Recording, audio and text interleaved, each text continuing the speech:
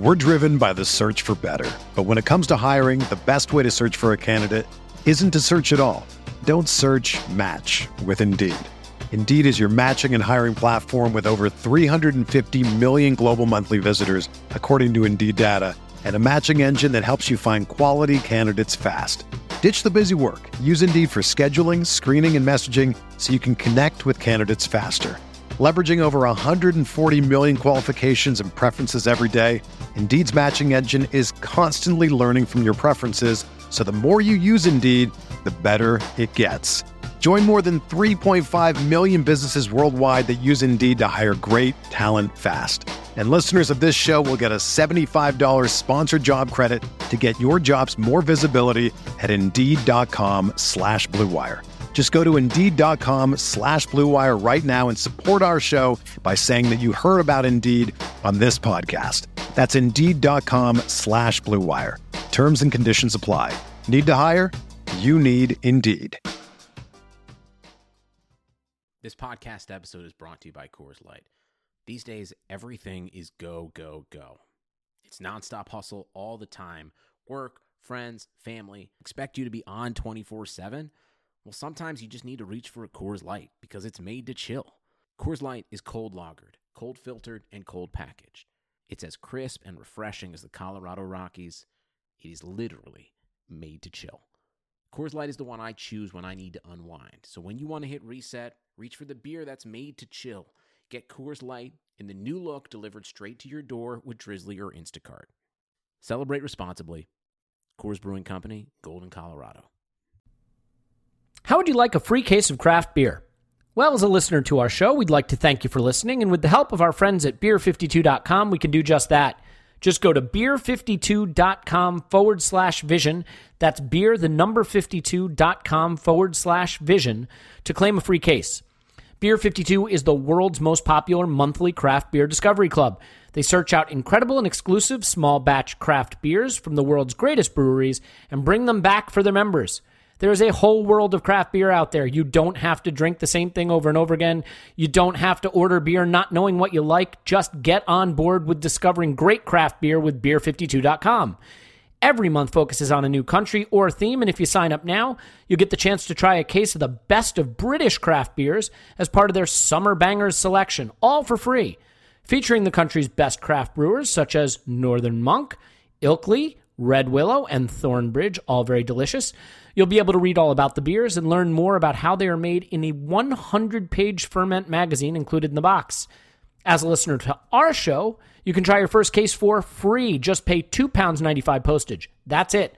8 incredible craft beers delivered to you, ferment magazine, and a snack with free next-day shipping. It's a no-brainer. There's no minimum commitment. You can just take the free case, try the beers, see what you think. If it's not for you, you can pause, cancel anytime. Beer 52 has a 5-star rating on Trustpilot, so it's easy to see that their members love the service. Do it now. Try some craft beer. Just visit beer52.com. That's www.beer52.com/vision and claim your free case today. Try it. Beer52.com. It is the way to learn more about great beers around the world. Offer valid in the UK only. Arteta!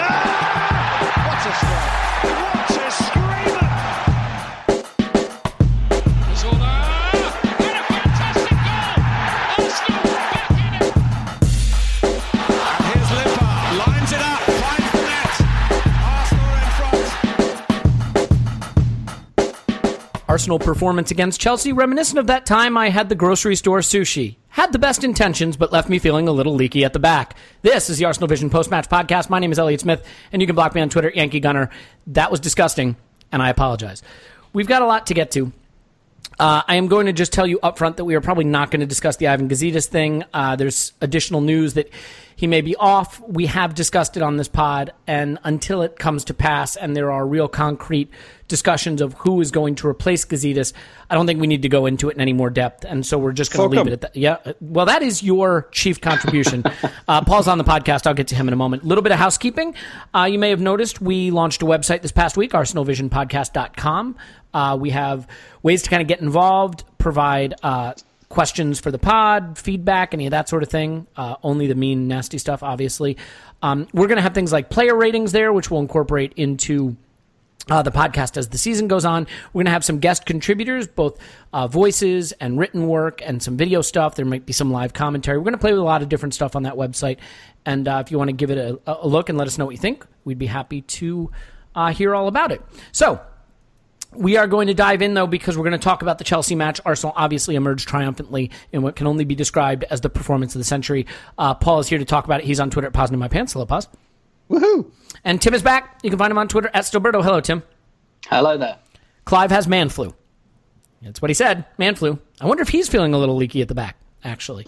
You know what? Nothing would make him a truer Arsenal supporter than physically representing what Arsenal look like on the pitch. But there's a lot to like about this performance. There's a lot to be, I think, skeptical of and concerned about in this performance, which is perfect for the kind of hashtag content we want to create. And let's kick it off with something that happened before the game even started. Tim? Ramsey injury. Yeah. Actual injury or beginning of an opportunity for rampant transfer speculation? Probably both, but only one of them actually intentional and of the real world. I mean, if from Arsenal's point of view it was about an impending move, I mean, why would they name him in the starting lineup? But I was thinking about it earlier this afternoon. About, Ramsey getting, was it like a tight thigh or a tight calf? And, we've heard that before. And I was thinking, actually, Ramsey, I believe, is our longest serving player at the moment, been with us for 10 years. And what Emery's got us doing, by the sounds of it, is physically completely different in terms of training. There seems to be a lot more intensity, a lot more focus on sprinting, running, pressing, etc. And, even if Ramsey didn't already have plasticine hamstrings, the guy who's probably going to be affected by that physically the most is the guy that's been playing under Arsene Wenger for 10 years. So if training is very different and it is physically a step up, a lot of this squad haven't been at Arsenal for very long. When you look at the squad turnover, it's absolutely huge. So for a lot of them, this won't actually be very new. Or even the fact, for us, it's very new not having Arsene Wenger. But for a lot of these guys, they've only been at Arsenal for a year or two. So for them, it's chumps change, really. But for Ramsey, I was kind of thinking, if he's been under like Wenger's training techniques for the last 10 years, which, by the way, have obviously done his hamstrings no good anyway, then if he's had a full season, pre-season with the club, and he's running more and he's pressing more, and he's quite an energetic player anyway. But if we're doing this high press, he's obviously going to be one of the key parts of that. And basically, I mean, it could be just a complete coincidence, obviously, but if he's being asked to do something very different with his physical preparation, I think he's the player that's going to be affected the most by that, and not just because of his injury history. Yeah, I think that's totally fair. Now, having said that, I think if you believe the injury, which I do, I mean, I agree, Tim, like it seems a little ridiculous that they would name him in the lineup, remove him last minute to try to conceal some kind of deal that's going on behind the scenes. I mean, I wouldn't put anything past us, but it seems a little far-fetched. But, Paul, is it maybe just a little bit of a reminder that for all of us, myself included, that are kind of desperate for him to re-sign and really think he's a critical part of this squad, that we need to pump the brakes a little before we throw a lot of money at a guy who does have these muscular problems? I mean, is this a moment to sort of reflect on what we are getting ready to commit ourselves to? This is a moment to dust off the Jack Wilshere new contract compensation plan, maybe with larger numbers, but we should remember that and again, for those who are obsessed with picking a starting 11 and including Ramsey in it, this year could see, as many other years do, last year he had a really good run. I don't know what he had, the best part of 30 starts, but before last year, he was averaging, at best 20 starts in the Premier League, if you look at his previous campaign. So we'll talk about ESR, who looked a bit like a kid this time around, but there's going to be opportunities for whoever can backfill for Ramsey during the season if he stays with us. I suspect he will. I think if he were going, given the short window, there'd be much more noise than there is right now. And for him not to get off the bench we'd be much closer to discussing his potential imminent departure. So I don't think it's that. I think it's niggles, but that's a pretty big factor for us, and tells you that if he's instrumental to our starting 11, whether Emery likes rotation or not, hopefully he does, he's going to have to. You would have to assume about 50% of the games will be somebody that's not Ramsey in the starting 11, and maybe he'll do better than that. But it could well be he's the major driving force in our rotations. Mm-hmm. Yeah, well, it is difficult because Ramsey is also a very unique type of player. I don't think you'd say his skill set is fungible. You know, there are certain players, like, for example, even if you really, really love Xhaka, you look at a Guendouzi, here we go, and you say, you wouldn't say that Guendouzi is going to just be as good as Xhaka, but you can see some analogous qualities in what they do. For example, Ramsey has a very sort of unique skill set and type of approach to the game and attacking capability and goal scoring quality that I don't know that we have an analog for him in the squad. So him missing time can be more disruptive because there's no one that sort of naturally and easily comes in and replaces the kind of contribution he provides. I don't know if I've articulated that well, but hopefully I think that's right. I think ESR might come close in a couple of years, and Mkhitaryan does a lot of the same things from us, but from a different starting point. But that's my thoughts on Ramsey. Well, Tim, I mean, let me ask you this then. Does this set the alarm bells ringing a little bit, only because neither Torreira nor Xhaka have been integrated yet? Their preseason is really only underway. Ramsey now picks up this niggle, which, maybe it's a couple days, maybe it's the dreaded, 3 weeks. In which case, Chelsea or City and Chelsea first 2 games right off the bat, and you could be looking at what you would assume is your first choice midfield potentially not available for selection, or certainly not really fully fit and ready for selection. Does this have you worrying a little bit, especially watching Emil Smith-Rowe, Guendouzi, and El Neni kind of get bypassed time and again by Chelsea early in the game? Yeah, you've got to worry about that really a little bit. It's obviously far from ideal. I think the kind of message we had that it was precautionary with Ramsey, but I think the starting lineup on Saturday evening will tell us a lot about how precautionary. But yeah, I still think one of Xhaka or Torreira will start against Manchester City. I think he'll probably have a good look at their physical condition and make a bit of a decision on which one of them he can put in. I'm not sure he'll put both of them in for the reasons you cite, but I think one of them will probably play regardless. But yeah, absolutely. And not least because we kind of need this midfield to gel quite quickly. And one of the big advantages we've been talking up all summer is that we haven't had many players at the World Cup. But actually, we've got 2 of our what we presume to be our first choice central midfielders who have been at the World Cup. So that maybe causes us a few conniptions. And that's why Emil Smith-Rowe has got his chance. He's probably not going to play many Premier League minutes unless there's a bit of an injury crisis in there. But he came on the tour and he got some minutes because we've got some players unavailable. But obviously we want that midfield to gel as quickly as possible. And obviously the quality of the opponents that we're playing in the first 2 games, you want your first choice 11, and particularly with this kind of high press that Unai Emery is trying to get us doing. With those slightly younger players, and El Neni's only just come back, so he was probably not at his full physical potential. They didn't quite get it right in the first half against Chelsea, to say the least. So really, you want your first choice players in there, particularly with the sort of talent that City have got in there. And unfortunately, because Spain went out quite early, David Silva will certainly play that first game, I think, even if De Bruyne doesn't. And David Silva is an elite midfield player. And I'd really want probably Torreira in there to try and deal with him. But yeah, it's obviously a worry if we're looking at 3 potentially first choice midfielders being out of 2 really, really challenging games. Yeah, and I mean, the good news, though, Tim, is I think without that midfield against City, maybe we just rely on the strength and experience and quality of our defense to get us through those first two games. I think that's really the solution. Boo. Yeah, okay.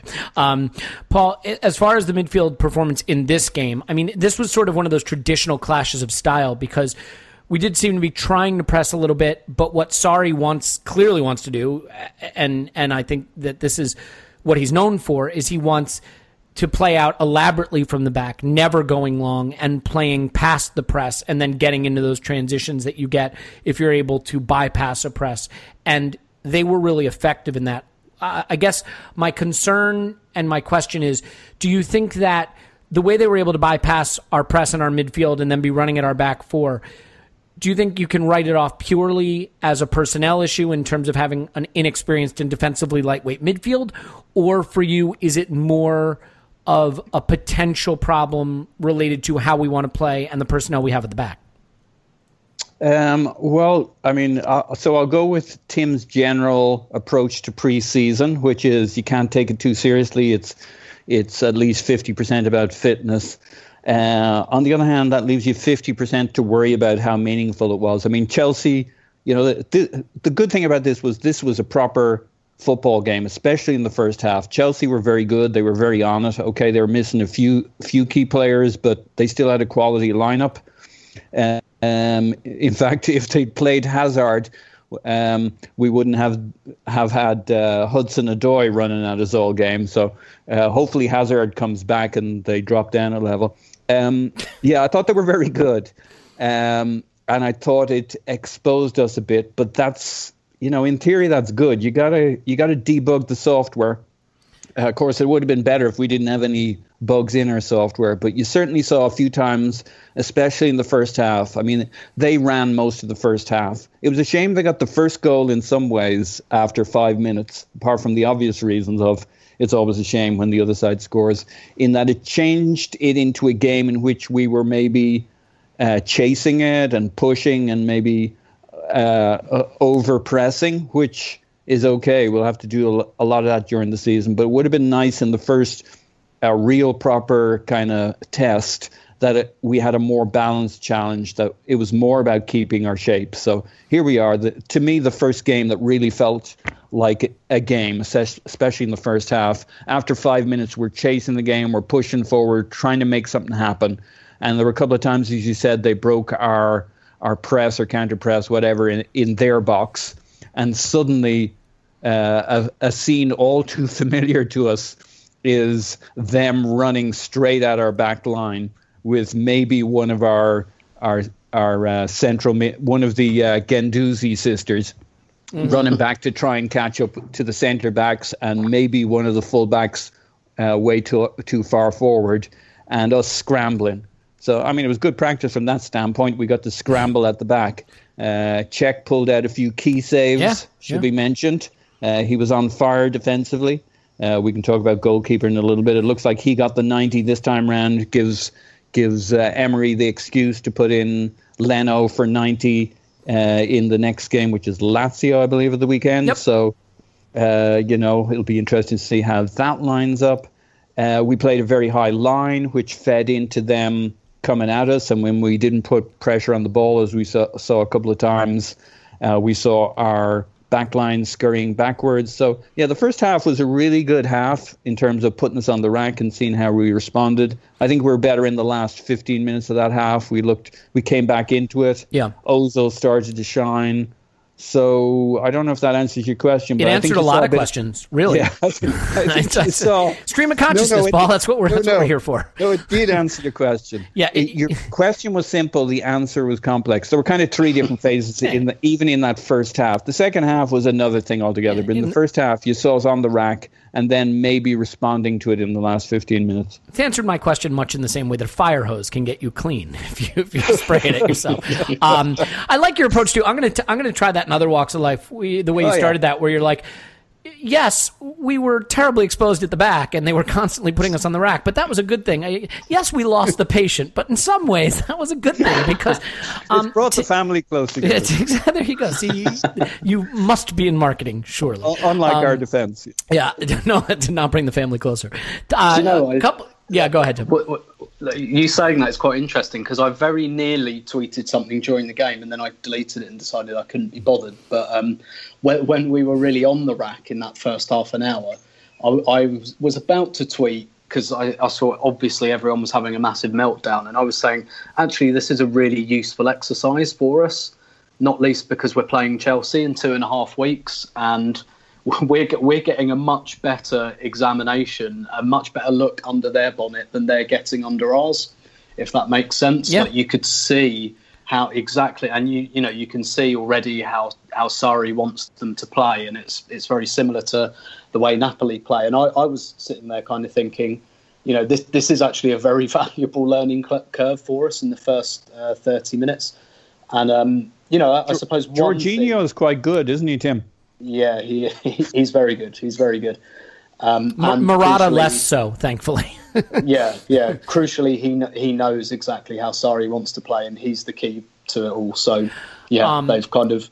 But I suppose one thing I would take from maybe the Atleti, the PSG, and the Chelsea games together is we've had periods in those games where things haven't gone quite well, or we've started well and tailed off.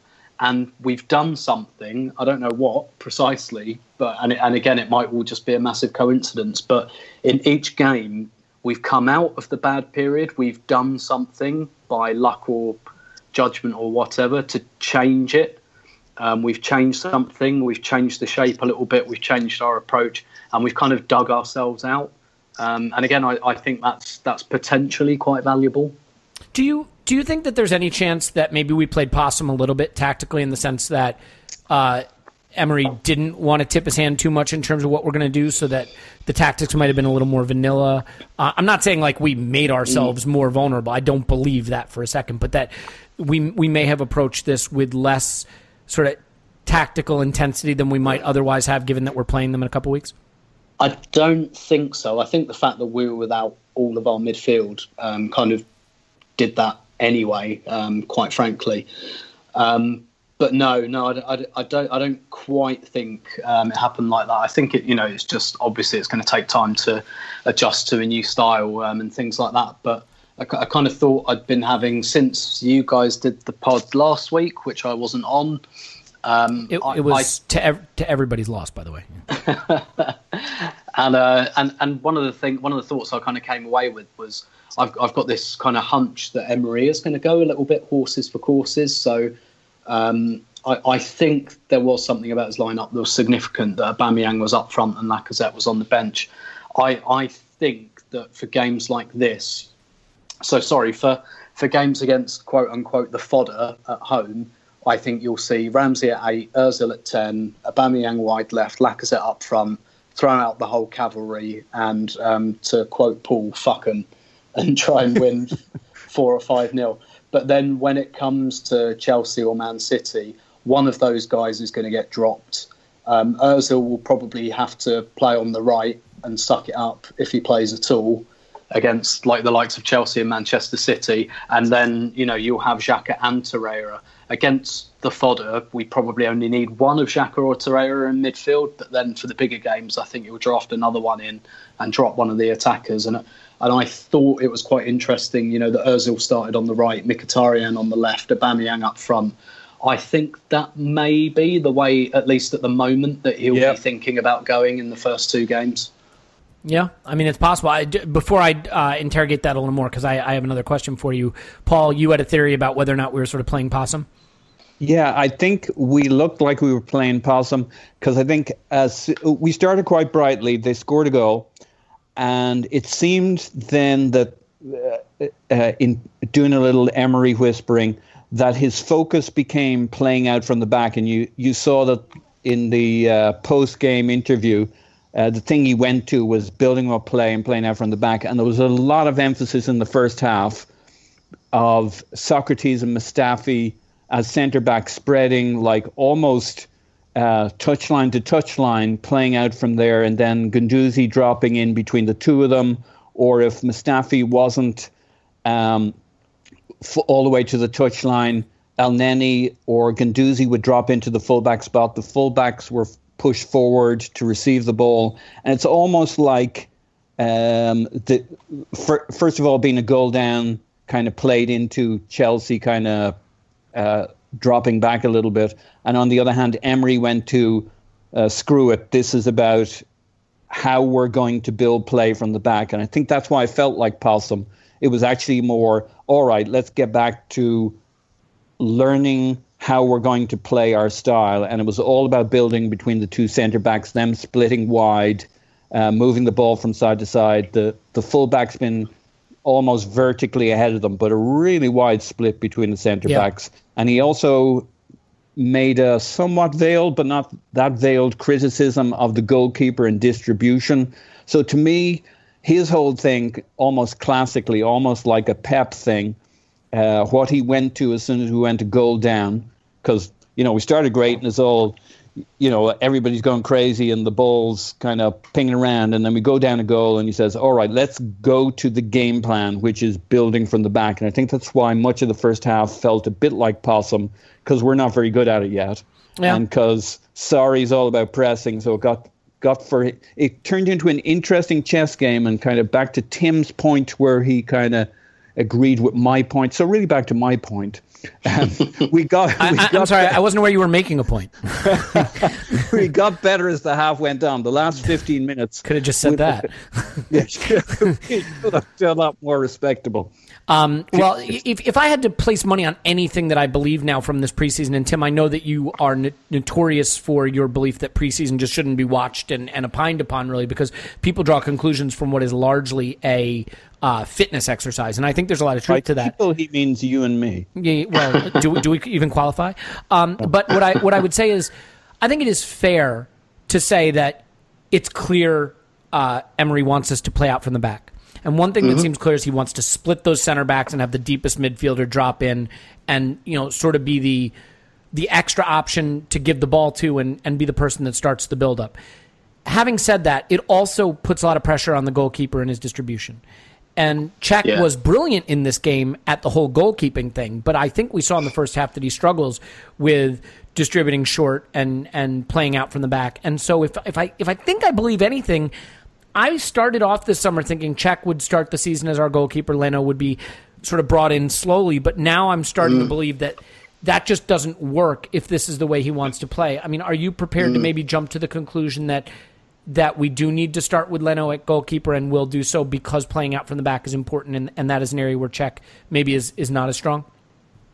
Yeah, I think so. I've kind of thought for a while that Leno was going to come in as number one, really, and start straight away. We paid quite a lot of money for him, and he's been very involved in pre-season. He'd started the 2 games before this, and Cech, barely got well. He didn't get on, did he, in the PSG game?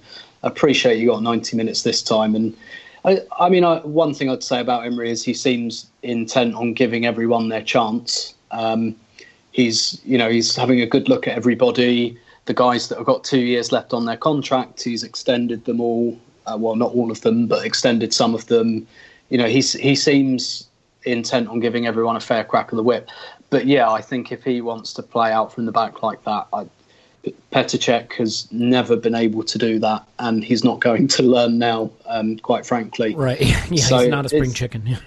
Yeah, exactly. And he's not really learned it in his kind of few years at Arsenal, which is understandable given his age. So, yeah, I think I fully expect Leno to start the first. Well, I fully expect him to start the Premier League games and be first choice until such time that he makes a bit of a boo-boo. As far as the defensive effort and the performance from the back four, I mean, one thing that surprised me was how much Bellerin struggled with Hudson-Odoi for pace.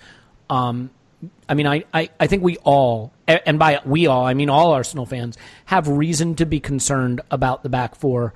It is certainly the area of greatest weakness in the squad. We can have varying degrees of concern about it, but I think concern is warranted.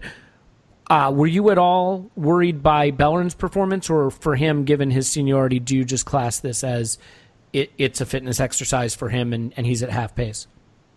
A little bit of both. It wasn't a great performance from him. I still think he's quite exposed. So, I mean, first of all, from an attacking standpoint, he's still kind of got the same issue he had last year, which is that Ozil's playing on the right, and Ozil playing on the right means he's not really on the right, so he's lacking that option. I also think, one of the things that we'll see a little bit this season is that when you press high and teams go over the top of it, or they manage to get past the press, then you're exposed.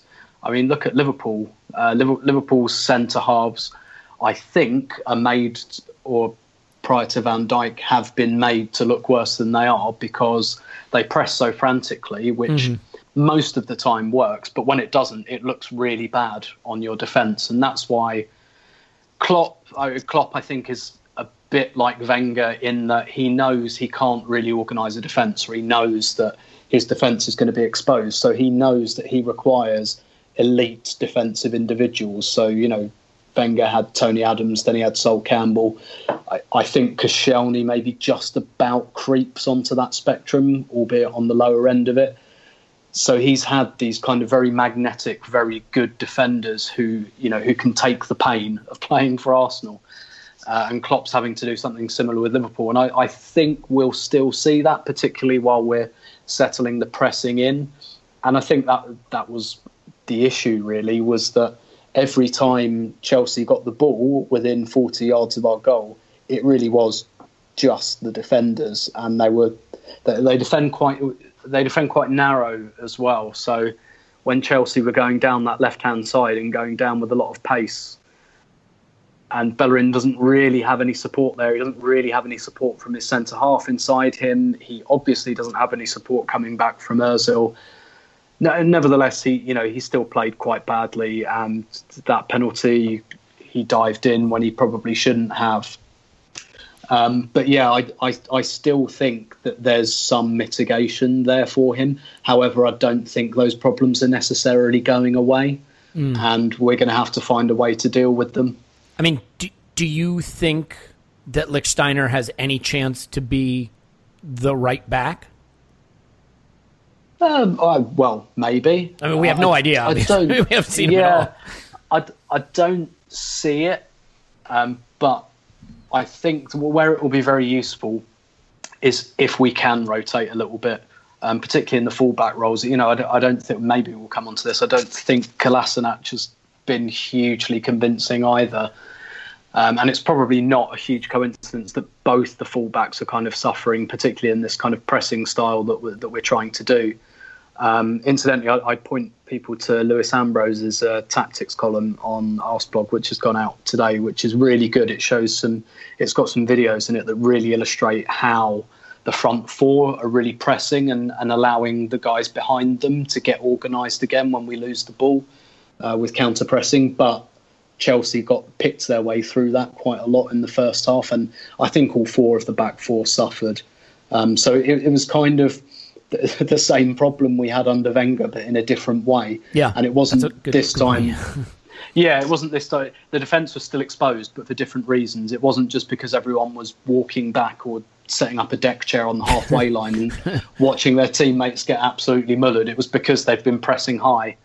And as time goes on, we'll get better at that. We'll get better at judging when to do it. We'll get better at executing it. But I think all four of the back four got exposed quite badly. But like I said earlier, we fixed it somehow. We moved Ozil a bit more central. That was a big move, big change. Yeah. We almost moved to a bit more of like a 4-1-4-1 shape, which kind of countered Chelsea a little bit more. It gave us a little bit more support in the middle of the pitch. What point in the game do you think we did that? So I think that change happened at half time. Yeah. But you're quite right to say that the last 15 minutes of the first half, even before that, we'd found our way. Yeah, and into the game. Ozil was very often the instigator, Guendouzi to Ozil or something like that, and then. Yeah. Okay. Well, look, this is also why I think this is where I think you have to pump the brakes on reading too much into preseason games too, because, how plugged in is Ozil? How much? Maybe for the first half hour he was just out there to get a good jog, and then decided I want to be on the ball more. You really don't know in these games how much those really experienced star players are engaged in what the instructions are and what they're being told to do, and how much they're sort of freestyling. So, but it definitely looked like he was moved centrally for the second half. That much seemed pretty clear. Paul, I think it's also interesting he got 90 minutes, for Ozil. So, it means he's healthy. B, it means he's keen, and C, for obvious reasons, he's instrumental in what we do, and he was instrumental in, he really was the guy pushing at the end, apart from the young lads who just come on to get the goal. So he had the beautiful reverse ball, right? That sets up the equalizer. Well, Paul, just real quick, and by the way, I kind of solicited some questions from listeners to send them in on our little message service on the website, the new website, and we got a ton of them, which is awesome, and I want to thank everyone. So many of them were broadly like questions about the season going forward. So what I'm going to do is kind of bookmark a bunch of them, because we have a season preview pod coming up next week where they'll be a little more appropriate, and I want to stay a little more tightly focused on this game. But one that sort of fits, Lori Laker got in touch and asked, is it time to call Kolasinac a busted flush, or do we persist with the oddly weak tank? Going forward, he's always seemed deficient. Defensively, he's woefully suspect beyond the initial intimidation factor that his physicality brings. So, Paul, I mean, I do have to admit I'm a little worried by Kolasinac, and it's interesting. He is good going forward, but where I think he actually struggles is just basic build-up and passing. He always seems to want to cut inside. He's a little loose with his touch and a little loose with his basic passing. I mean, do you have any kind of read on him, and do you think it's just a case of biding time until Nacho comes back and takes his place back? Yeah, I mean, it doesn't seem like much of a competition between him and Monreal at the moment. What was interesting, he had a lot of injury issues last year, and you kind of hope they went away. But twice in this game, he went down with a niggle. And both times, before he even hit the ground, he had his arm up, waving to the touchline, like he's got stuff going on all the time, and he's frightened, he's scared. So I just wonder what kind of shape he's really in at the moment. I wonder if there's just... He's one of those guys who has niggles shooting up and down his body all the time. Did we hear anything about his knee injury? Did we get any post-match? He left on crutches, apparently. So it's worrying, because it was one of those, he got the hit on the side, and the knee kind of caved inward a little bit, like laterally, which... Yeah. I just know, and I'm not a doctor, but I'm perfectly willing to provide a prognosis, a medical prognosis. That's where you start to worry about like the medial collateral ligament, that kind of thing. So, and he went down in the first half in their penalty area, and before he hit the ground, his arm went straight up in the air, and that it just seems to great reaction time. It was, yeah. If he could use that for claiming a penalty, we might have been in business. But it just kind of tells me, I think we saw some of this last year as well, he's way quick to wave an arm and say, I'm in trouble. And he's no wuss. So I suspect he's continually dealing with stuff. And it's because we saw a really good player for about 3 months last season. Well, he also has a very strange body type for a fullback, right? I mean, he's carrying a lot of weight, a lot of muscle. He's very big. You wonder about, whether that frame can support all that running and cutting. So basically, Ainsley Maitland-Niles left back opportunity for the season calling. Of course, there's Monreal, who's a class player. But I still go with the Maitland-Niles could get opportunities on both wings the way things are going. He may have to get him there, because I'm not sure that the path to midfield looks as straightforward anymore. Let's do this. Let's take a quick break and come back in part 2 with some striker talk and more talk about the midfield. We'll give Tim a chance to weigh in on Guendouzi, who he hasn't had a chance to talk about yet, at least on this podcast. So we'll take a brief break and come back with more right after this. I see no changes. All I see is racist faces. Misplaced hate makes disgrace to racists. I wonder what it takes to make this one better place. Let's erase the wasted. Take the evil out the people, they'll be acting right. Cause both black and white and smoke a crack tonight. And the only time we chill is when we kill each other. It takes skill to be real time to heal each other. And although it seems heaven sent, we ain't ready. Okay, we're back. And I do want to give you a chance, Tim, to talk about Guendouzi. I'm sort of all in, which I realize exposes me to ridicule. Having said that, I feel that I am nothing if not willing to expose myself to ridicule. All in. I'm all in. I'm all in on being ridiculed. Thursday, the 2nd of August. Perfect. You got that? Cool. Yep. Great. So, Tim, are you all in? And if not, why not? Not yet. No, I've been impressed with what I've seen with him. I kind of agree with what Clive said on the last podcast, which, you know, he seems like a kind of slightly sped up El Neni, which is a good thing.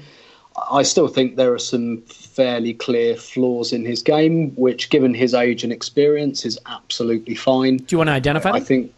I think he dwells on the ball a little bit, but, you know, he's been playing in the French second division, so we can expect that. I think he can look a little bit rash sometimes. Again, given his age and experience, I think that's absolutely fine. But yeah, my kind of theory with Guendouzi, who I agree has been good. He's been one of the highlights of pre-season, and definitely your highlight players of pre-season should always be either young or inexperienced players.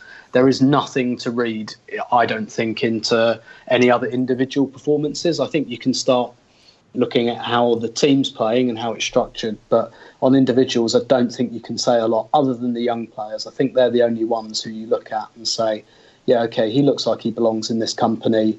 And then some of them you look at and think, yeah, maybe not so much you. And you know, he looks like he belongs in this company. He's quite sure of himself, which is very good. But I do think that we're projecting a little bit. I think there are some elements of his game that, fast forward 3 months, will piss everyone off. The off-the-ball stuff, predominantly? Yeah. Which will be harsh if and when it happens. But I do think that will happen. And I think the reason it's happening is fairly obvious. You know, go back and look at the August Player of the Month on Arsenal.com every year. It's always a new signing, because we always want to see the best in the new signing. We always, you know, after like 30 minutes, we're like, oh, this guy has transformed us. Even when Matthew Flamini came back and he kind of made his second debut against Spurs at home, I remember everyone saying, yes, this is brilliant. He looks like the missing piece. And, you know, we do that a lot. Was he? And how'd that turn out? He wasn't? No.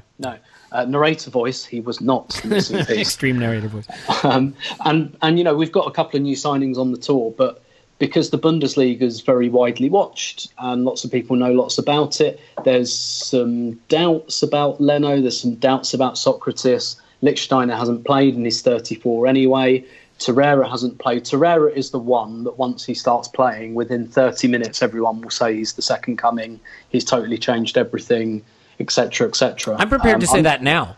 And I'm not saying he won't eventually do that. I think he definitely, from what I've seen, looks like exactly the sort of player I think we've needed for a little while. So I think that's all understandable. But people will go overboard, and my prediction now is that Torreira will win August Player of the Month on Arsenal.com, because everyone will immediately see him as the answer to everything. And we haven't really had that player on tour other than Guendouzi. He is the one who is new and we don't really know much about, and he's quite young. So there's a lot for us to project there. There's a big blank canvas for us to project our hopes and dreams.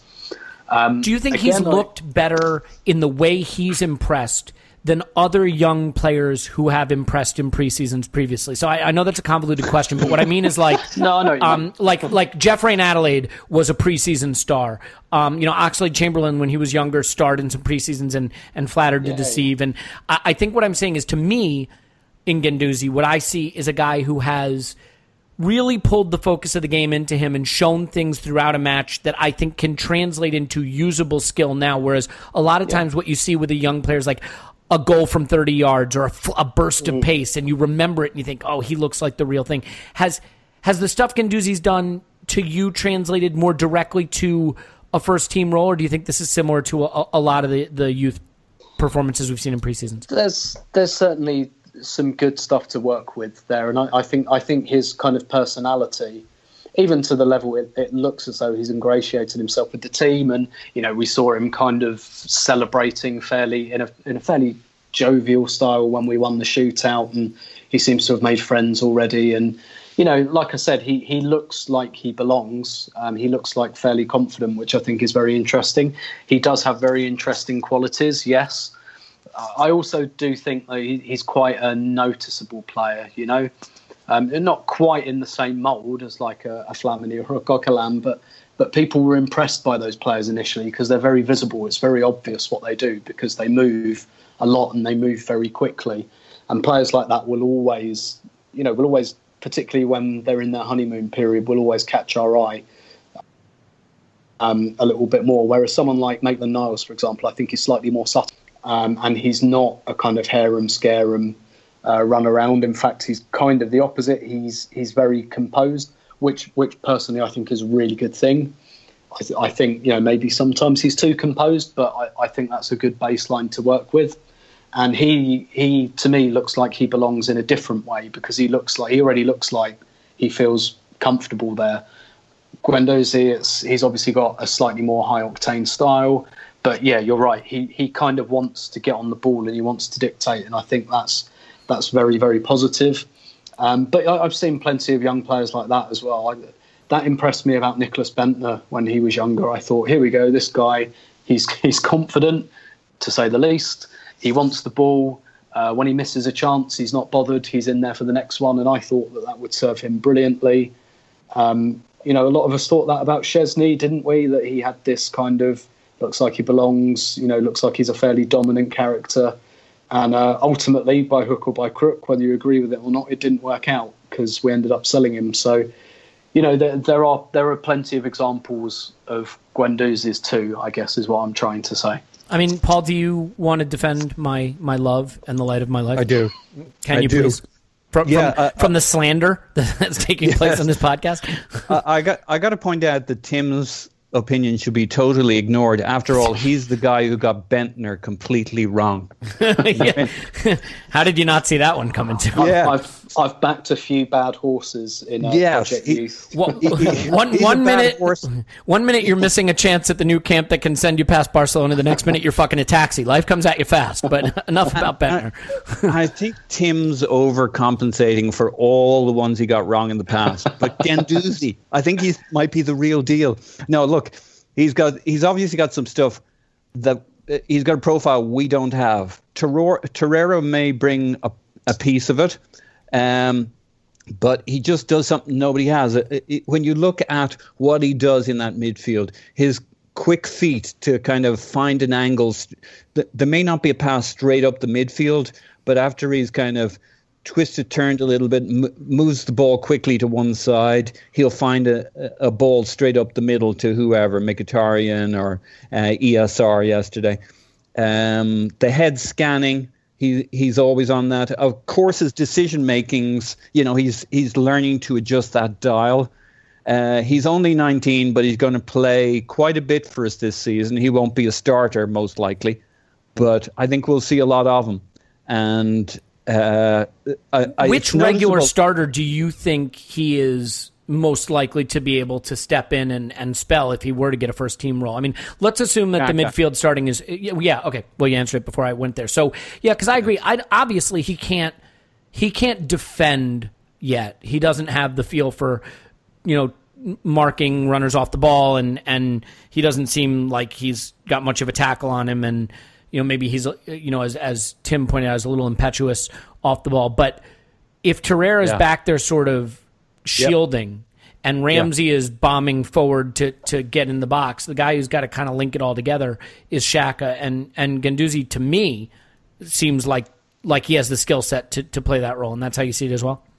Yeah, and he's operating at about twice the speed in terms of the head scanning, the foot movement, the adjusting of position to find a line.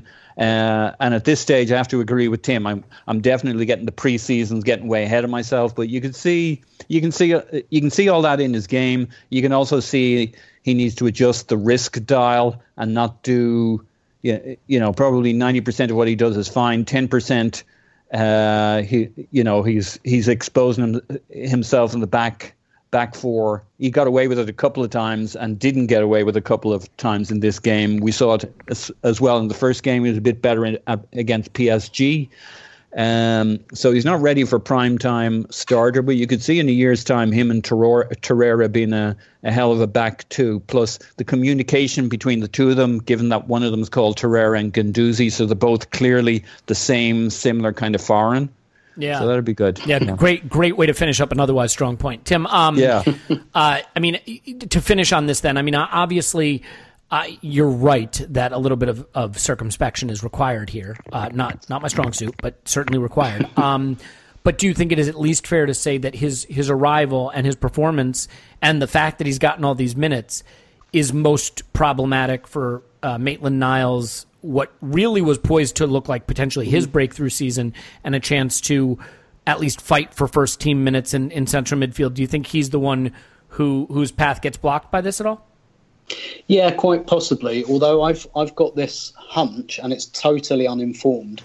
I've got this kind of hunch that in the midfield that there are going to be understudies to specific players. So I think, for example, if Torreira's injured, then it will be Maitland-Niles. If Xhaka's injured, it will be Guendouzi.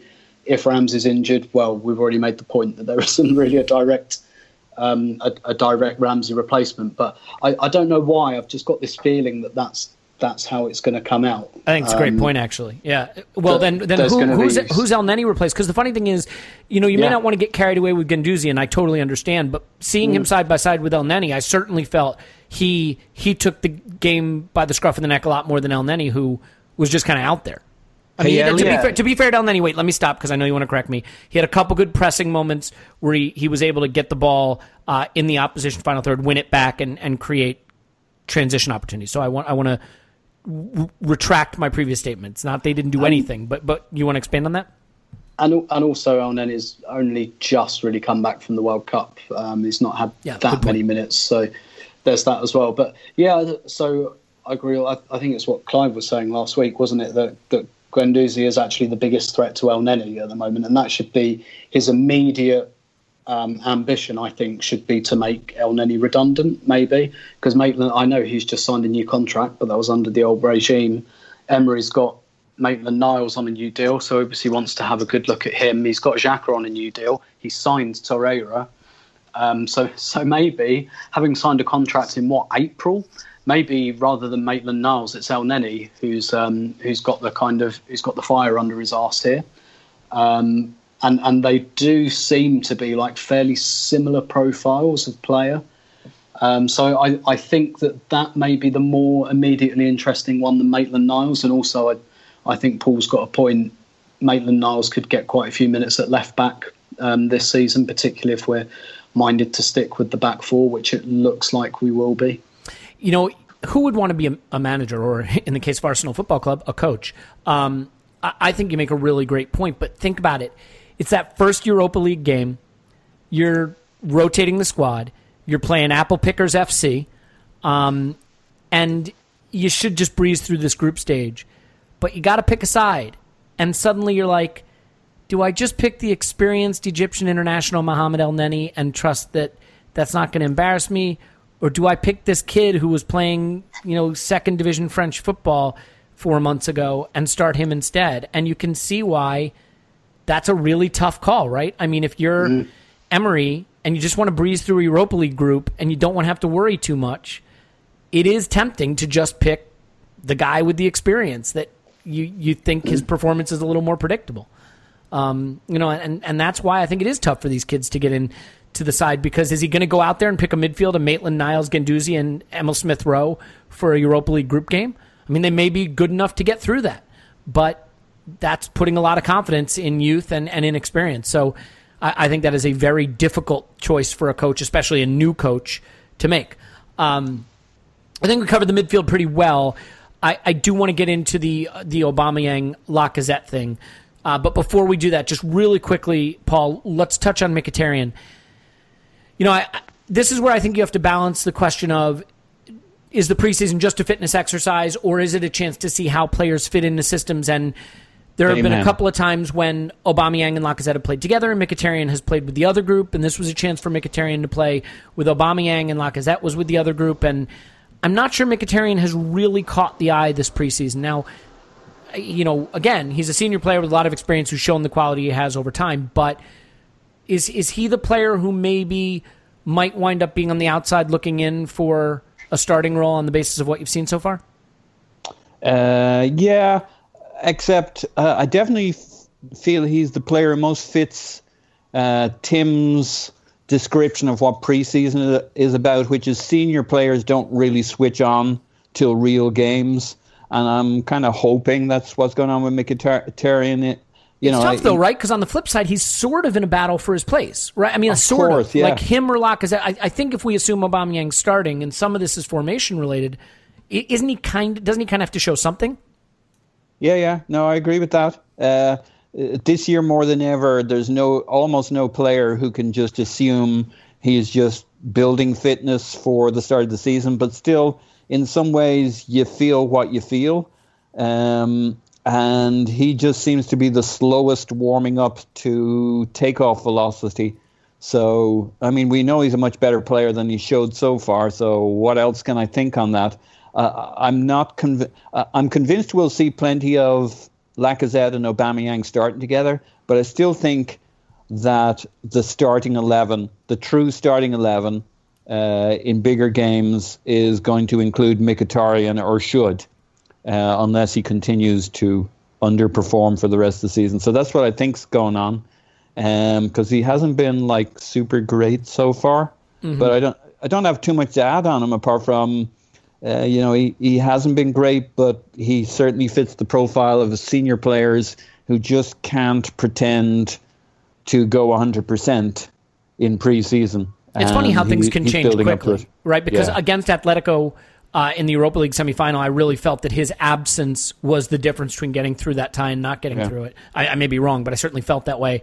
And my feelings are really what dictates what comes out of my mouth.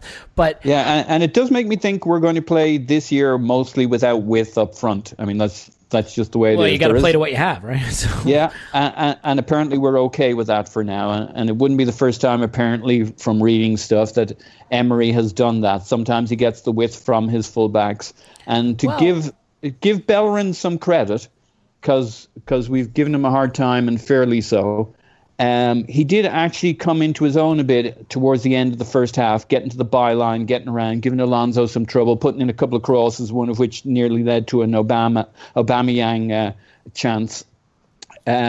So the width may, and we've seen with the centre-backs, the way they line up, we push those full-backs forward. That may just be where the width comes from, and Mkhitaryan and Ozil may be the two behind the striker.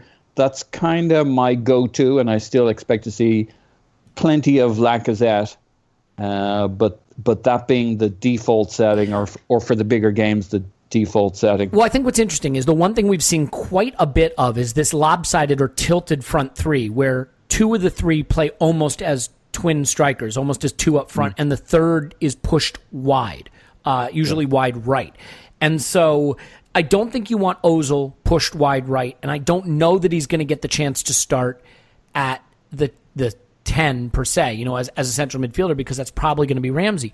So if he wants to go with Aubameyang and Ozil kind of almost as a two up front, then Mkhitaryan fits more as that wider forward option than a Lacazette would. Now, are we sure we don't want Ozil wide right? I mean, think where the goal came from, and not for the first time. Well, I think in this game we saw that he was much more effective and influential when he did move central. I mean, from the sort of tail end of the first half, and then certainly in the second half, he came to life and really was his usual brilliant self. Okay. But now you're right. I mean, I think, look, he's always going to be better than whoever else is in whatever position he's in. You know what I mean? So if he's out wide right, he's going to be better than Mkhitaryan out there because he's a better player. But is that the best use of him? He was wide right early in the game, and if you look at when we started coming into the game, he was still nominally starting wide right, but you'd see him dropping left into midfield, picking up the ball and starting a counter. So he was basically free. Yeah, well, and I think that's overall, we know that he's never going to be too rooted to any position. So, Tim, let's get into the hobby horse section before we close out here. Last topic. And it's the Aubameyang-Lacazette conundrum. Mm-hmm.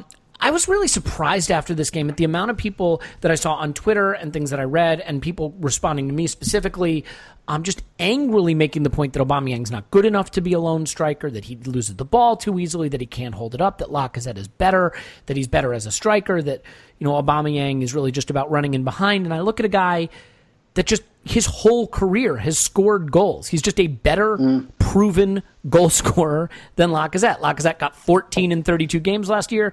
Aubameyang got 10 in 13 games.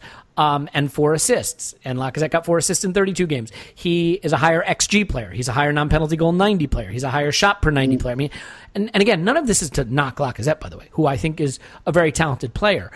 But he's a guy that by the middle of the season last season, people were ready to be done with, and we're devastated that Giroud left and we're desperate for Aubameyang. And now I'm reading this.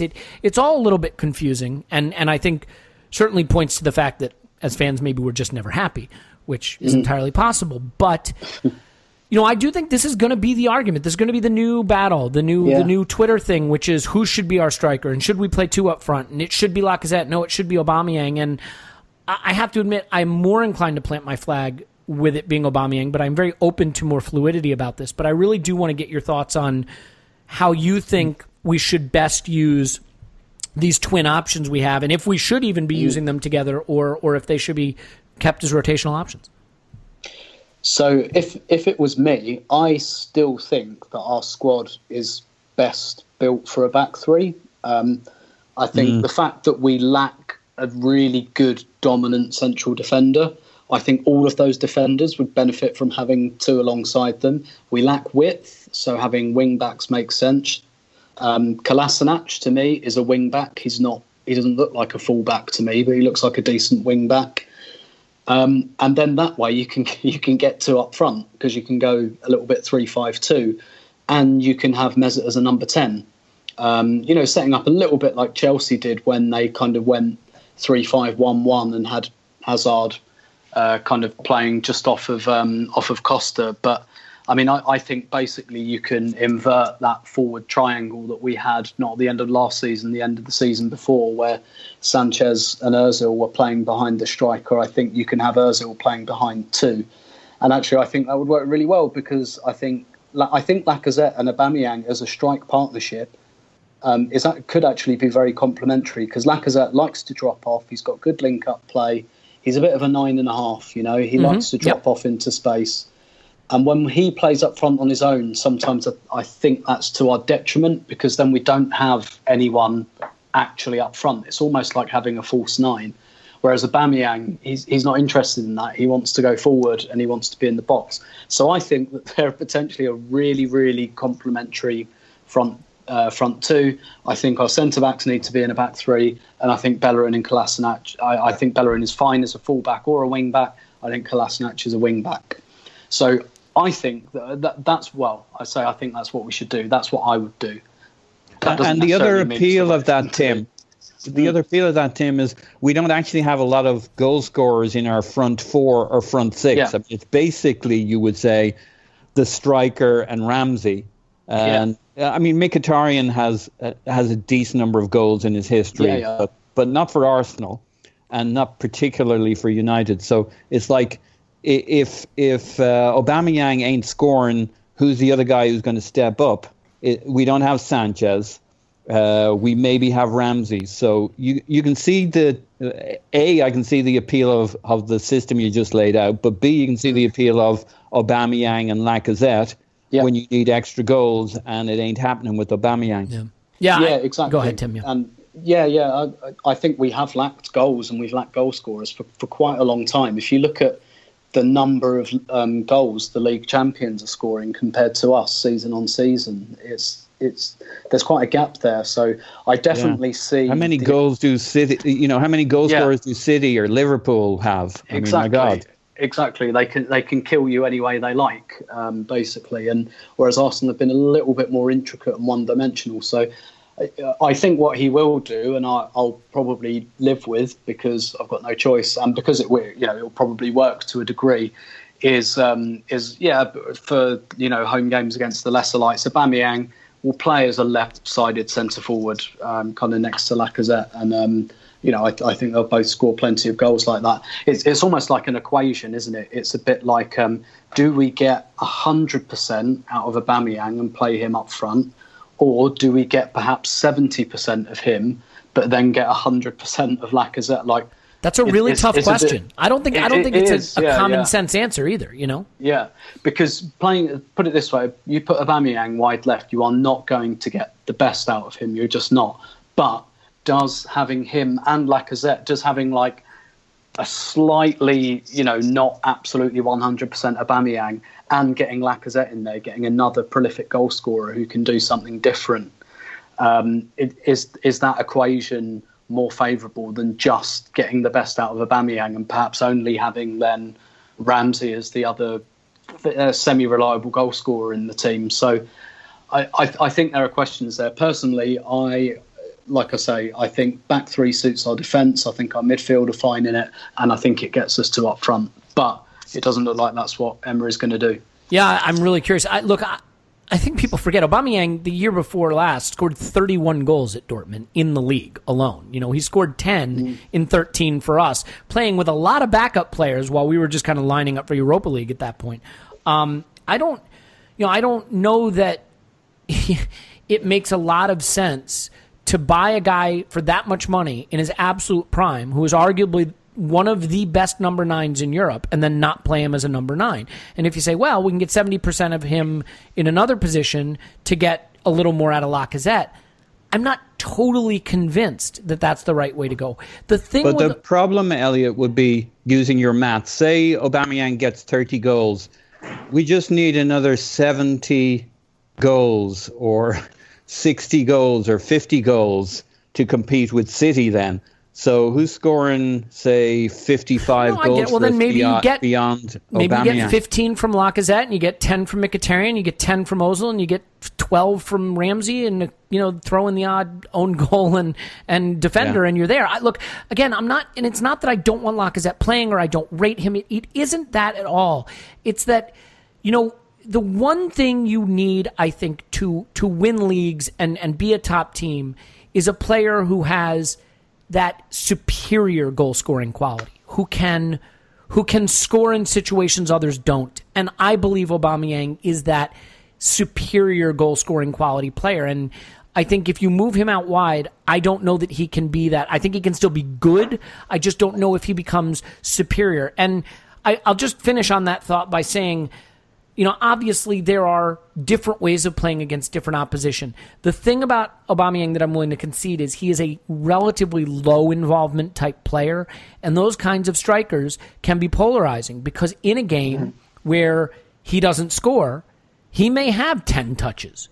And then everybody goes after the game and says, he's pony. He's a flat track bully. He can't because he didn't do much. Because he didn't do anything. The problem is, if you're going to get 30 goals in a season, getting 10 touches a game, the fans are just going to have to ride the lightning with that.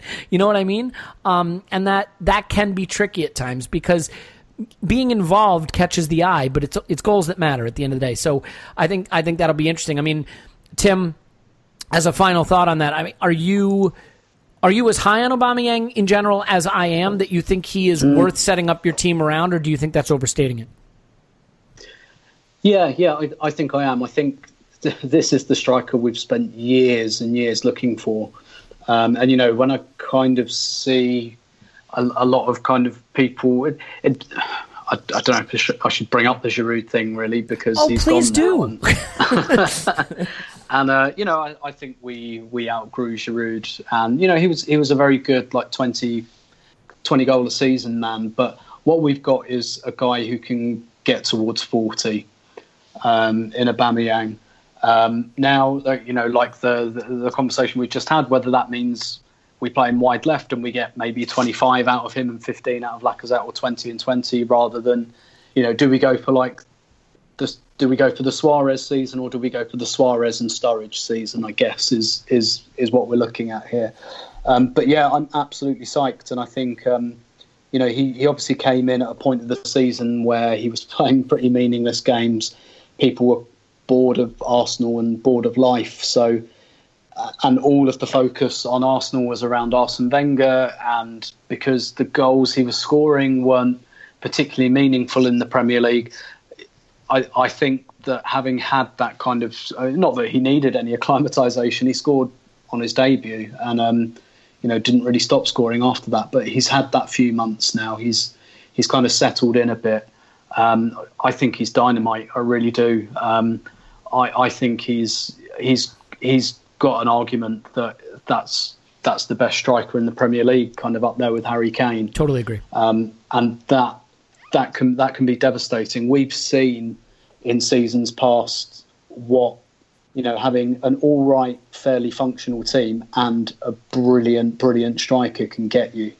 Liverpool nearly won the league with a fairly average team behind Luis Suarez, and not saying it's going to win us the league, but I kind of look at Arsenal at the moment, and what I think we're looking at is some marginal gains to try and not slowly rebuild, but to, rebuild as quickly as possible. But I think we're kind of sorted going forward. It's just how we fit them all in, and really the marginal gains you're looking at, just be average in defence. Don't be terrible. Be average, and that probably gets us another 5 points. Be average away from home and not terrible, and that probably gets us another 5 or 6 points, and that gets us right back in the kind of top four equation. Because I'm with Aubameyang in there, I'm just not really worried about scoring goals anymore, which I have been for quite a long time. Yeah, that is quintessentially my point, right? Which is, you can tell me you're going to line up the front three any way you want. If you tell me we're going to start with Aubameyang at center forward every game for the entire league, and I realize that's probably not likely, but if you were able to do that, I'd feel pretty good about our goals, because you've got a 30, 35 goal a season type striker up front, and usually once you have that, the rest of it kind of sorts itself out. But I fully acknowledge that we have an excellent player in Lacazette as well, that there may be a way to play them both that gets the best out of them. This isn't, this doesn't have to be rigid intellectually. Paul, I'll let you finish on just one quick thing before we say goodbye, which is just, in the midst of United looking like a miserable dumpster fire, just a horrible place. That we're warming our hands next to and toasting marshmallows on, yes. Yeah, until De Gea turns into a squid and we lose 1-0 in a game that we win 8-0 on XG. But how much stock do you put in how happy this group of players seems? I mean, for everything else that's going on, they seem really happy, really together. And I know, look, a lot of that can be for the cameras and a lot of it can be put on, and it doesn't necessarily mean anything. We've seen happy Arsenal squads perform terribly. But, I mean, do you get a good sense of the group and the way they're knitted together and the sort of sense of harmony that there is in the squad? Yeah, I mean, and you can think of two major factors there. Of course, Emery coming in, that's the biggest thing, kind of a collective sigh of relief that kind of the doom clouds of the last couple of years are past, and kind of they'll have the same kind of naive pre-season enthusiasm about a kind of a new approach. So there's going to be a lot of optimism, a different way of doing things. So that's going to lift the mood.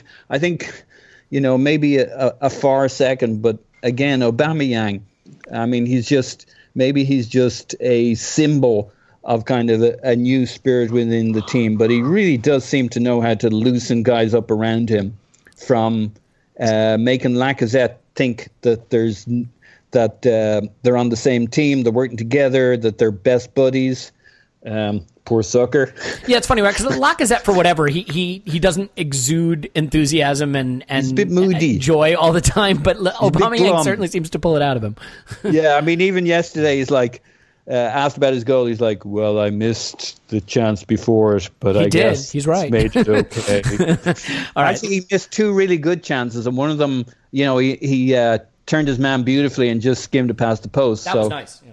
He had a short cameo, but had two great chances. And he says, he didn't know too much about the ball that hit off his leg, but still, there's hitting off your leg and there's hitting off your leg. So I thought he had a very nice little confidence-boosting cameo. Yeah, and look, I mean, if this preseason has taught me anything, it's that we're going to win the Europa League on penalties. So that's good. Yeah, that seems to be where it's going. So yeah, credit to Aubameyang. He seems to be the guy who's not a fool, but he is a jester and kind of lifts the mood of everybody. And hey, we'll see how we get into the season. But when your goal scoring talisman is the guy who tells everybody to loosen up, and yeah, you saw it in the penalties. I mean, everybody was kind of loose, having fun, and buried their penalties. So that was good. Yeah. Well, long may it continue, because if they continue to be happy, maybe it means we're continuing to win, which would be a good thing. We'll come back with another podcast after Lazio at the weekend, and then the big bumper season preview. And again, a lot of you submitted questions for this podcast that I just think make a lot of sense for the season preview podcast and topics we'll want to cover there. So we'll hold those back for that. Whoa, Elliot. Yeah. Elliot, you're missing the new section on the website. Is there a new section? There is, yeah. The new recipe section. Oh, what's the recipe section? Chef.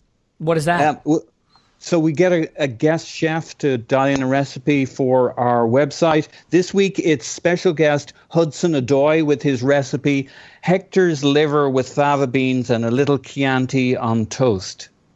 He workshopped that before the pod, everybody, and it got the same reaction there. I offered it to you for your intro, and you turned it down. Instead, I went with a diarrhea joke that didn't even really land either. So you know what? We can both take the L on this one. Look, I will tell you that we are going to give away an Arsenal shirt. It'll be home, away, or third kit, your choice, player of your choice. The entry will be on the website, and that will go live after the season preview episode, and then we'll announce the winner on the post-Chelsea pod. So, I mean, you know Puma really fucked up, though, because I said we're going to give away a shirt, and literally the majority of the responses I got, guys, was, who would want it? So, I mean, bravo, Puma. We can't even give this shit away. So much for that promotion. In any event, we're going to talk to Dan Betts after this. 5 minutes with him to talk about his book that chronicles the 1990-91 nearly invincible season under George Graham. Really sort of an interesting period in Arsenal history, kind of forgotten between the 89 season and the actual invincible season. So stick around for that. That's just going to be a quick 5 minutes telling everything you need to know about his book and where to find it. But before we do that, let's do the professional thing and wrap up this part of the podcast. So Tim's on Twitter at Stilberto. Thanks, Tim. My pleasure as always. Yeah, great to have you back. Always good to chat. And Paul's on Twitter at Paz in My Pants. Thanks, Paz. Woohoo! Yep, you were on too. My name's Elliot Smith. You can block me on Twitter, Yankee Gunner. Give us a 5-star review. Write nasty things about us in the comments. And go to the website and tell us what you think. Arsenal Vision, I should know what it is if I'm going to send you there. ArsenalVisionPodcast.com. You should definitely check it out, Tim. In any event, we will be back with another podcast after Lazio. And coming up next, it's Dan Betts and 5 good minutes on his new book. I gotta get paid. Well, that's the way it is. Come on. That's just the way it is. All right, joining me now is Dan Betts. You can find him on Twitter at Jockman AFC. That's J-O-K, man, AFC. And he has a book out. It is one that I'm sure you're going to want to read all about because it turns out Arsenal were, I don't know if you know this, invincible at one point. Went through an entire Premier League season undefeated. I believe there are books you can find about that. But he didn't write about that. He wrote about the time Arsenal was almost invincible, and it is, coincidentally, called Almost Invincible, the class of 1990-91. Dan, great to have you on. Thank you very, very much for inviting me. Yeah, no, it's a pleasure, and I'm glad we're getting a chance to talk about your book and let everybody know about it. So, in 1990-1991, Arsenal almost went invincible. What made you decide to write a book about this team, and sort of what angle did you take when you approached the project? Very, very good question. I've always wanted to write a book. I've always wanted to be an author. So I started blogging about 4 or 5 years ago. And the only thing I feel like I know anything about is about Arsenal. So it was all the book. My first book was always going to be about Arsenal. But as you well know, there's plenty of material out there to read about our club. Indeed. So it needed to be something that hasn't been covered before. And I knew about our title winning side, but the more I looked, the more I realised that it was overshadowed by, and rightfully so in a way, the Invincibles, the miracle of Anfield '89, even the double of '98, the double of 2002. The title winning season of 1990-1991 just seems to fade into obscurity. But the problem, the more I researched it, the more I realised that not only is it just as good, it may even stand shoulder to shoulder with our best season, and that was obviously the Invincibles. Because while they lost that one game, they had to overcome some incredible obstacles to not only win the title, but they countered to it, and they smashed every single opponent that stood in their way. They had their captain sent to prison, Tony Adams, he missed 8 games of the season, and we all know what an inspirational figure he was. So to miss him and know he's incarcerated, and then just keep going on. And not only that, they had a fixture schedule from hell. For about a third of the season, they played every three days, and with a smaller squad. They had 19 players in the team, and one of them was Colin Pates, who I think he made 1 substitute appearance. You had Andy Cole, who had 1 substitute appearance. So pretty much 17 players comprised the squad. Not only that, we were deducted points for our part in the Old Trafford brawl. The book goes into length on that. The book also, I managed to snag a few interviews with some of the the legends of the side. So you had Nigel Winterburn contributed to it, Smudge, Alan Smith, Lee Dixon, David Seaman. The gentleman is Bob Wilson, and we had Amy Lawrence, the Guardian and Observer journalist. She contributed to the book as well, thankfully, because she really knows her stuff. It's a murderer's row of contributors for sure. Yeah, it's well contributed, and David Vanillia through the youth team and played a pretty big part in that side. So the more I researched, the more I realised that they overcame some amazing things. And George Graham's name is kind of sullied now. Obviously, he took the bung and he left in acrimonious circumstances, but his name is synonymous with the back five, and rightfully so, because the back five was probably, in my opinion, and many people's opinion, the greatest defence that's ever played on English shores in the modern generation, and they did it for so long, and George Graham constructed that. But the football we played during that title-winning season was incredible. Part of that was down to signing the Super Swede Anders Limpar, but we adapted our technique and our play to suit. Like when we wanted to put it on the air and get a flick on from Alan Smith, that worked. But we had dazzling wing play from Magic Man Paul Merson, Anders Limpar, Paul Davis and Mickey Thomas were chipping in, Kevin Campbell off the bench and Perry Groves. We had it made that season, and I want everyone to know that this side, how good it was, and then I'll let you make your own mind up whether you think it was on a par with Invincibles. There's a lot more in the book, and fingers crossed you come away from it reading it and think, wow, we've got a lot to shout about. Yeah, and I mean, it's interesting how history could have been different if they hadn't lost that one game. And certainly, I mean, it is a team that I think you rightfully say is lost to history to some extent because of the theatrics of '89 when, 150,000 Arsenal fans traveled to Anfield to witness that happen live, including many people who hadn't been born yet. And then, obviously, the actual Invincible season. So, it's nice to be able to revisit these moments in the club's history. And I think for a lot of people, who maybe only came in contact with the club after this period, I think that there's a lot of things in there, as you referenced, that are connected to what would be considered the contemporary history of the club. Certainly Dixon, Adams, Seaman. I mean, these are players that you'd be familiar with from the Arsene Wenger era as well. So definitely interesting. I mean, just as a last question about the book, do you sort of follow the season chronologically? Is it anecdotal? Do you sort of weave in the stories from the players? It's a bit of everything, but mainly the chapters go through as the season progresses. There's some bigger chapters than others. It focuses a lot on obviously the one sole loss, also the semi-final cup defeat to Spurs, kind of smarted, but the players talked at length about the disappointment of that, so I had to feature that. But there's a lot of anecdotes because there's a lot of stats out there that you can read and you can pick up, and if I was just to make a stat book, then well, you can buy that anywhere. You can do that yourself. You can read about that yourself.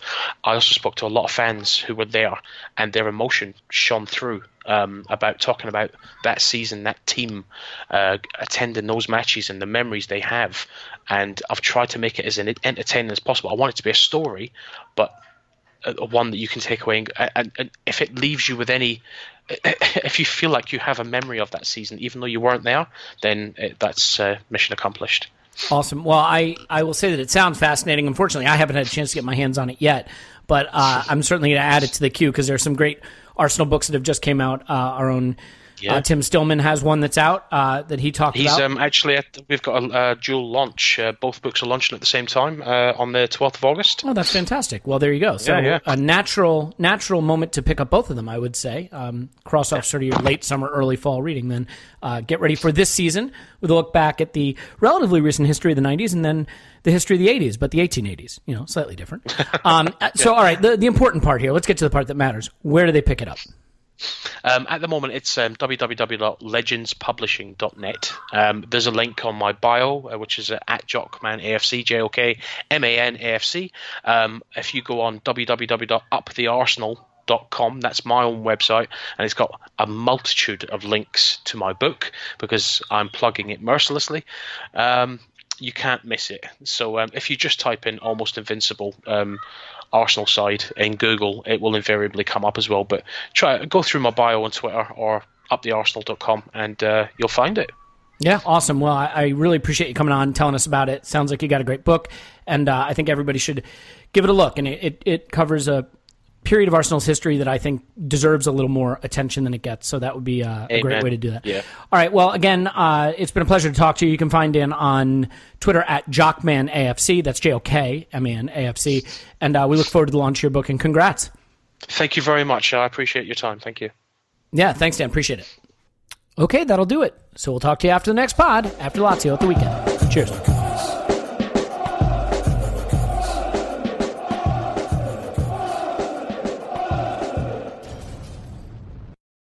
Everyone is talking about magnesium. It's all you hear about. But why? What do we know about magnesium? Well, magnesium is the number one mineral that 75% of Americans are deficient in. If you are a woman over 35, magnesium will help you rediscover balance, energy, and vitality. Magnesium supports more than 300 enzymatic reactions in your body, including those involved in hormonal balance. From functional medicine doctors to mental well-being and female hormone experts, we all know that magnesium is the one mineral to improve all aspects of well-being and health. But which one? Magnesium Breakthrough from Bioptimizers, the trusted choice recommended by leading experts with 7 best-absorbed forms of magnesium to ensure your body receives the support it needs for overall well-being. Go to bioptimizers.com/balance today and use code BALANCE10 for 10% off. Support your journey to wellness at bioptimizers.com/balance. Magnesium Breakthrough from Bioptimizers, your foundation to optimal health and vitality.